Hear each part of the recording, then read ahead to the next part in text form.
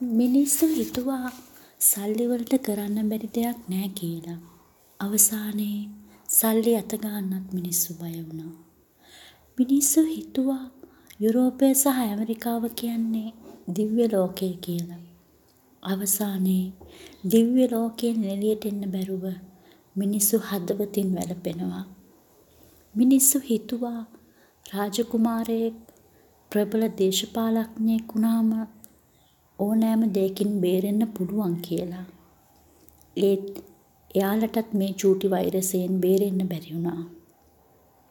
මිනිස්සු හිතුවා ලෝකයේ විශ්ව ගම්මානයක් රටකට තනියෙන් ඉන්න බෑ කියලා. ඒත් අද ඒ රටවල් සියල්ලම වසා දාලා හුදකලා වෙනවා. මිනිස්සු හිතපු දේ නෙමේ වැදගත් උනේ. ස්වභාව ධර්මයේ හැසිරෙන විදියයි වැදගත් උනේ. විශ්වයම දිනුවා කියලා උදම් මරපු මිනිස්සු අඩි 6ක් ඇතුලේ තියෙන ශරීරයට බෙහෙතක් හොයාගන්න බැරුව අදටත් වැළපෙනවා.